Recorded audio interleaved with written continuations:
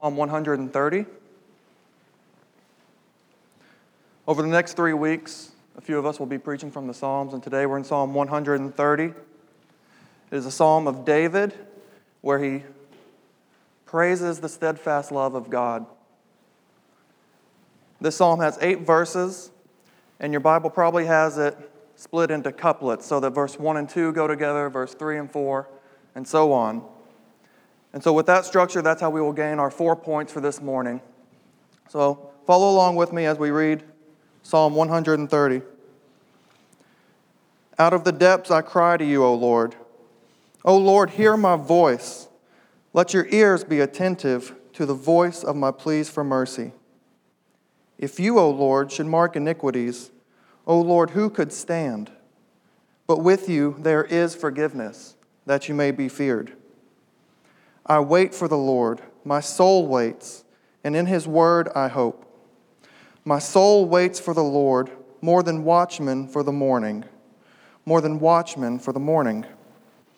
O Israel, hope in the Lord, for with the Lord there is steadfast love, and with him is plentiful redemption. And he will redeem Israel from all his iniquities. This is the word of the Lord. Pray with me before we begin. Lord, I thank you for the opportunity for us to gather together, to open your word, to read from it, and to learn the spiritual truths that you have graciously given us. Lord, I pray for your Spirit to be active this morning, to be with me as I proclaim the word, that your Spirit allow me to proclaim it truthfully, faithfully, and with clarity, Lord, and that I do it for your glory. And I pray that your Spirit be with the people here today, that you would give them ears to hear, you would give them hearts that would receive the truths of Scripture, and that they too would glorify your name. Amen.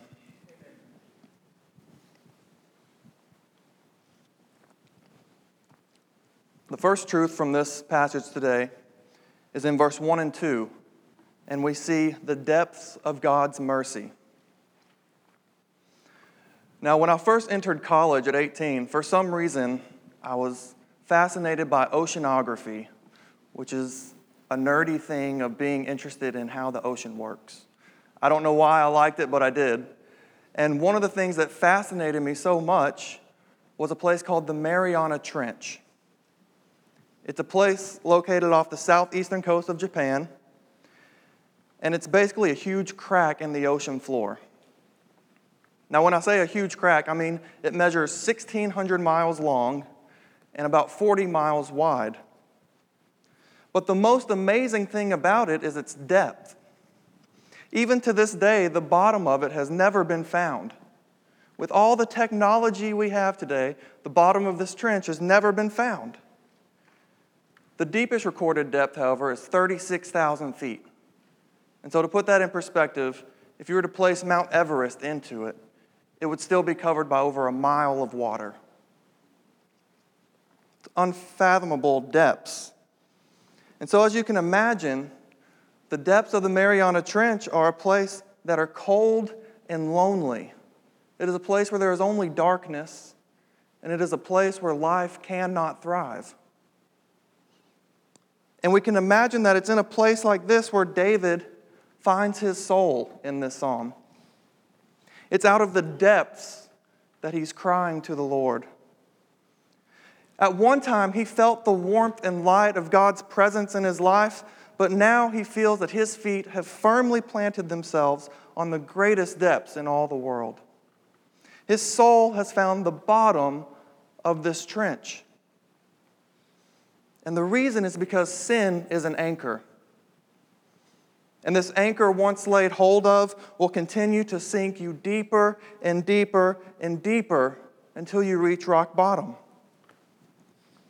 And if you don't believe me, then simply look to David's life. This is the man who, simply going for a walk on his roof, spotted a woman bathing and he began to lust after her. And his lusting led to him having sex with her, which resulted in her becoming pregnant. And since she was married to someone else, he had to cover up his tracks of sin. And so he even plotted to have her husband killed.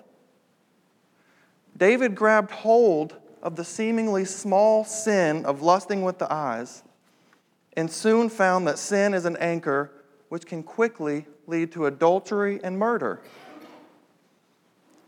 Sin is never satisfied, friends, and if it's given the opportunity, it will sink your soul to the depths of hell. And so this is precisely why we must be on guard against even the smallest of sins. We're so quick to say, well, this sin's not too burdensome yet. It's not pressing down on me too much yet, and it doesn't seem to be affecting anyone. So I think I'm going to carry it a while longer. But we must rid ourselves of any idea that sin is not deadly, even in small doses. Maybe you're here today and you feel the weight of sin pressing down on you. Maybe you would even say that your soul is in the depths right along with David. And if that describes you, then look with me in verses 1 and 2 to see what we are to do. We see that David cries out, asking the Lord to hear his voice and that God would have his ear attentive to the pleas of mercy. But so often when we find ourselves in sin, because of our shame and our guilt, we hide from God. But here we learn that the correct response is not to hide, but to make our pleas known, to cry out to God, and to do so with a sense of urgency. When a child is hungry, they do not cry passively. They cry urgently until that need is met. And so also, as a child of God, you must cry out in your distress urgently to your Heavenly Father. Cry and cry and cry until you know that you have been heard and your Father has met your need. So I encourage you, friends, be on guard against even the smallest sins because they're deadly. But when you do find yourselves pulled into the depths, do not hide, but be quick to confess your sins, to repent of them, and to turn to God for mercy. It's by repenting that you put off sin and you put on the mercy of God. And the most beautiful thing about these verses here is that although the depths may be as deep as the Mariana Trench, we see that the depths of God's mercy run even deeper. There's no place on earth where the love of God does not extend to. So praise Him that He's not conditional in who He will or will not hear. God does not say, if you have only sunk this far, I will hear you, please. But once you sink below that, you're dead to me. He would never say that. No matter how far in sin you find yourself, you're never beyond the point of God's mercy. So do not delay in calling out to Him. Do not believe you must be at least this good of a person to be a Christian or to be saved or forgiven. In verses 1 and 2, we see the depths of sin and the even greater depths of God's mercy. So now it's in verses 3 and 4 that we're drawn to our second truth. We see that theology is practical. Now, before anyone gets too scared, theology simply means studying God, knowing who God is. It doesn't always have to be sitting around in a circle, stroking your beard, smoking a pipe with abstract philosophies.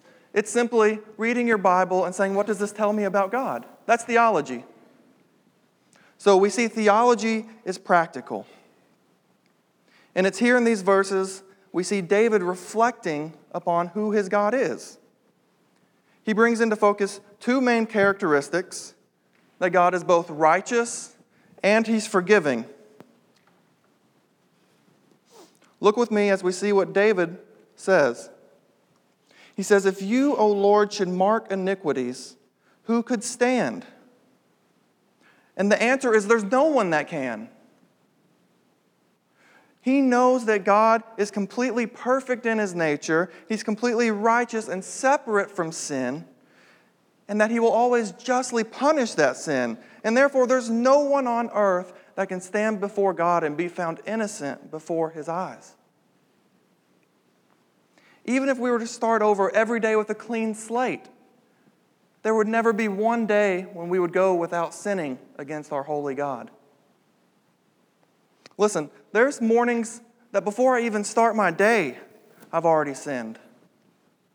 Whether it's grumbling about the job I have to do, or upset that my daughter woke up at 4 again. But whatever it is, before I even stand up out of bed, I could not stand before the Lord and not have my iniquities counted against me.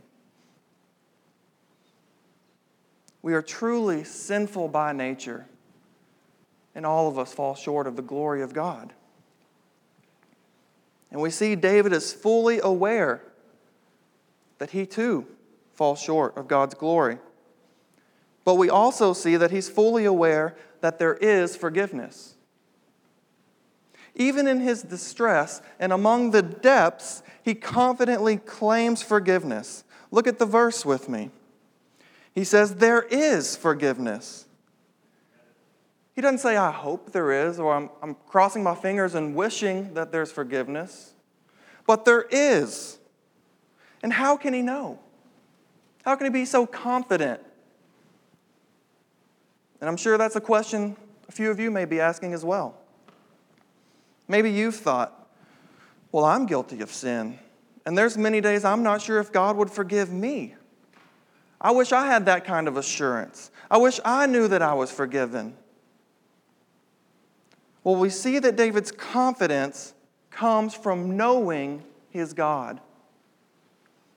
It's because he knows the character and mind and will of the Lord that he knows that although God is righteous and must punish sin, that he's also forgiving. It's his theology which sustains his faith. It is the objective truths of Scripture which sustain his subjective circumstances in life. So I'll say it again, friends. Theology is practical. I'm so tired of hearing people say, almost in a dismissive sense, well, you know so-and-so, he's just a theologically minded Christian. You mean he opens his Bible and figures out who his God is and applies it to his life? That's called being a Christian. That should be the norm. What surprises me is we have so many non-theologically minded Christians. There are people who have been believers for 10, 20, 30, 40, 50 years who know little of how their God works. They know they've been saved, and they know they've been forgiven, but beyond that, they're not sure how it was accomplished. They're not sure why it was accomplished. They don't even know what they're to do with their lives once they've received that salvation. They know nothing of how to handle situations that arise in everyday life. And this stems from the fact that they do not know God as well as they should. Now listen, if you don't know much theology, I'm not saying that you cannot be saved. I would never say that. However, I am saying that you're missing out on many of the blessings that God has ordained to give you. It is through the Scripture, it is through knowing Him that He gives blessings to His children. We have people in our congregation today who have experienced very, very difficult times. Whether it's been a parent that has died unexpectedly, a miscarriage, or a child who's died from an illness. Whether it's been seeing a son or daughter go off into a life of sin. Whether it's marital issues or losses of jobs or intense battles with a particular sin, whatever it is, there have been many tears shed by the people in this room today. But in all of this, they found that when they were in the depths of distress, they knew that when they cried out to God for mercy, that He would hear them. They put their theology to practice and endured through the hardships of life.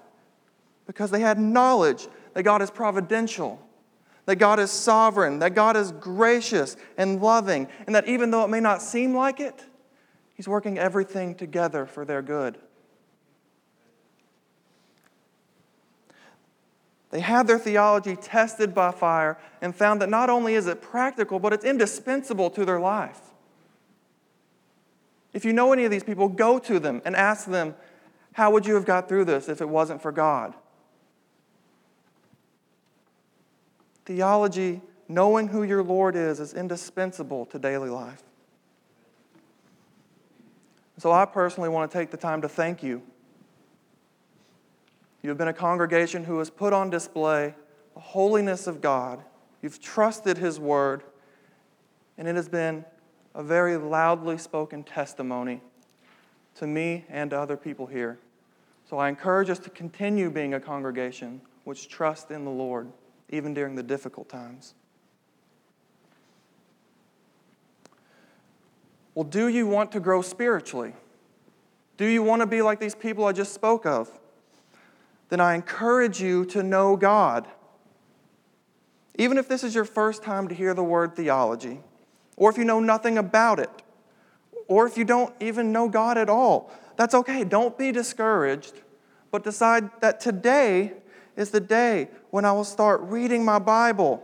I will start searching after the Lord. I will read the Scripture and think about what that passage teaches me. I will pray for understanding. I will read books from other Christians who knew the Lord well. And I will even come to people in this congregation that we can build one another up. If you want to grow spiritually, find someone in our congregation and say, let's learn about God together. Let's do it. Commit to studying the Word. I pray that our congregation would grow in understanding the depths of our sin so that we would be able to understand the depths of how amazing grace truly is. That we would grow in seeing our need for a Savior so that we can grow in seeing the beauty of the blood-stained cross. And when we grow in knowing who God is, we will grow in confidence knowing that God truly is forgiving. So look with me at verse 4 as we even continue further putting theology to practice. In verse 4 we see that with you there is forgiveness, that you may be feared. Now to clarify, when this says fear, it doesn't mean that you should be terrified of God. But it does mean that you should have a willful obedience and reverence towards Him. It's because you understand His mercy and forgiveness that you then willingly submit your life to doing His will. And so we see that a defining characteristic of a Christian who understands their forgiveness is they will have a life marked by fearful obedience to the Lord. Well, friends, do you fear the Lord? Can it be seen in your life? A Christian who thinks he's only been forgiven a little will only see the need for a little obedience. But the one who knows he's been forgiven much will also obey much. So do you fear the Lord? This is a question you must give much personal thought to. And I pray that the Spirit would convict you of this truth and lead you to see the need for obedience to God. Moving on to verse 5 and 6, we see point number 3, that faith means waiting for the promises of God to come to pass. Faith means waiting for the promises of God to come to pass. God has promised forgiveness of sins, and so David resolves in his heart that he will wait for that forgiveness to come. And you see it in verse 5. He says, I wait for the Lord. My soul waits. And again in verse 6, he says, my soul waits. But what is it that is sustaining his waiting? What is he placing his faith in to get him through the time of trouble? Well, the answer is in verse 5. Do you see it? It says, "In his word I hope." What wisdom we learn from David here. It's the word of God which keeps the Christian moving forward in their life. And I know that may not seem like an important observation. You're saying, well, of course a Christian should trust the word. That's nothing new. Well, look at your own life. How often is that not true of you? I know for me, I find that too often I trust in something else. I said it in my last sermon, and I'll say it again. Scripture is not the last place we need to turn to, but the first. It's what we need to place all of our hope in. So let us learn from David here that our faith should be in nothing other than the promises of God found in Scripture. And I want you to know that it's never foolish to trust in those promises. Understand that in the middle of distress, those promises may not seem helpful. And you may not even be able to see how that could possibly be true. But remember, in Joshua, we're told not one word of all the good promises that the Lord has made has failed. All of them have come to pass. Well, David had to be reminding himself about truths like this. In his distress, he had to be telling himself, God said he will forgive me, so he must. That's what my hope is in, not myself. He does not look to his own strength to pull himself up out of the depths. Instead, he looks away from himself and towards God. And this is one of the most amazing things about our God, is that he will never break a promise he's made. He's completely trustworthy. And so you can know that you can have confidence to wholeheartedly trust in him. This is why David is able to wait. But I don't want us to think that this is a passive kind of waiting. Typically when we say waiting, we're thinking David's just sitting in the depths, twiddling his thumbs and kind of hanging out until God does something. No, this is an active waiting. It's an eager expectation for God to do what he has said he will do.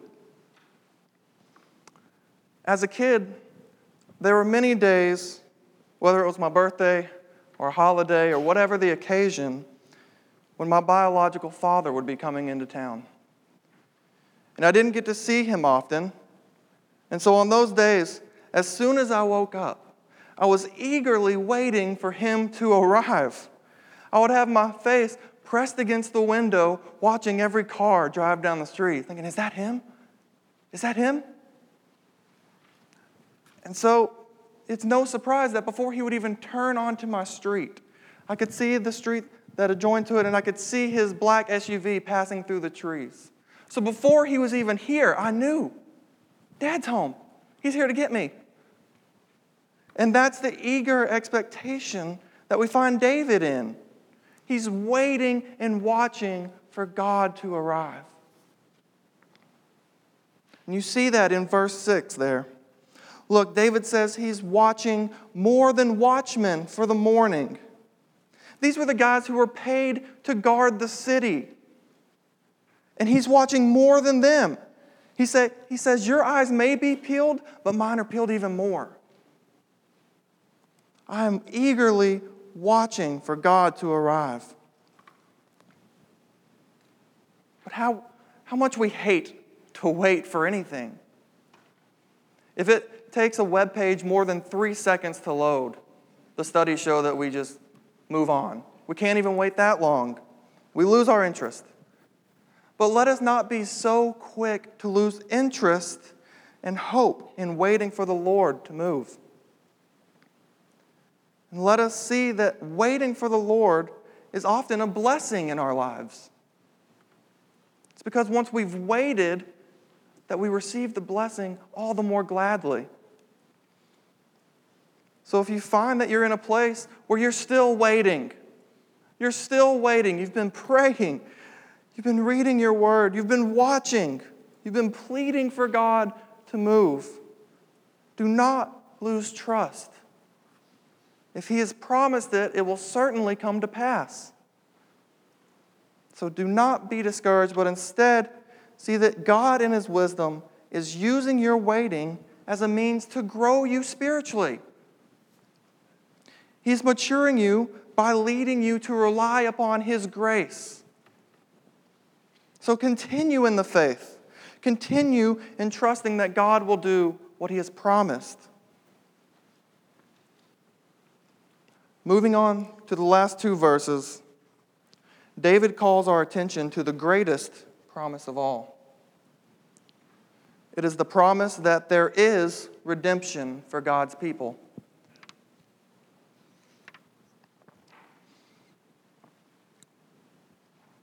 When we come to these verses, once again, we see David's confidence to claim the promises of Scripture. Look in your Bible and see it. He says, there is steadfast love. There is plentiful redemption. And the Lord will redeem Israel from all their iniquities. What a blessing it is for the Christian to have certainty of redemption. It's such a blessing that it even empowers David to look past himself and to look towards the interest of others. And that is his theology being put into practice again. If he did not know God and know with certainty he would be forgiven, he would have to look inward to himself. He could only focus on what's going on in his small little bubble. But because he knows God, he can look to others. And I pray that that would be true of our church. That we would not be only focused on ourselves, but that we would be focused on building up our brothers and sisters in Christ. That we would be focused on calling them to trust in the promises of Scripture.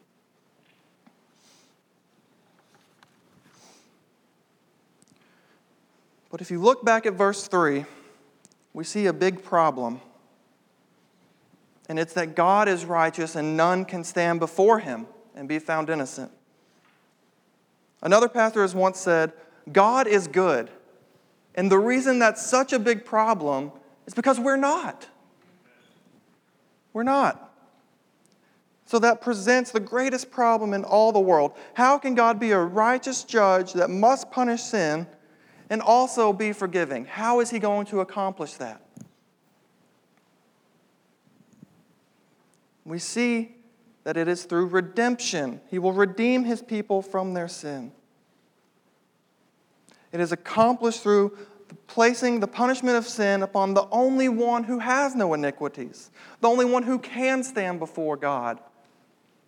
And it is the Son of God, Jesus Christ. He's the only one who can stand in the place of sinners, take the wrath of God upon Himself, and give them His innocence.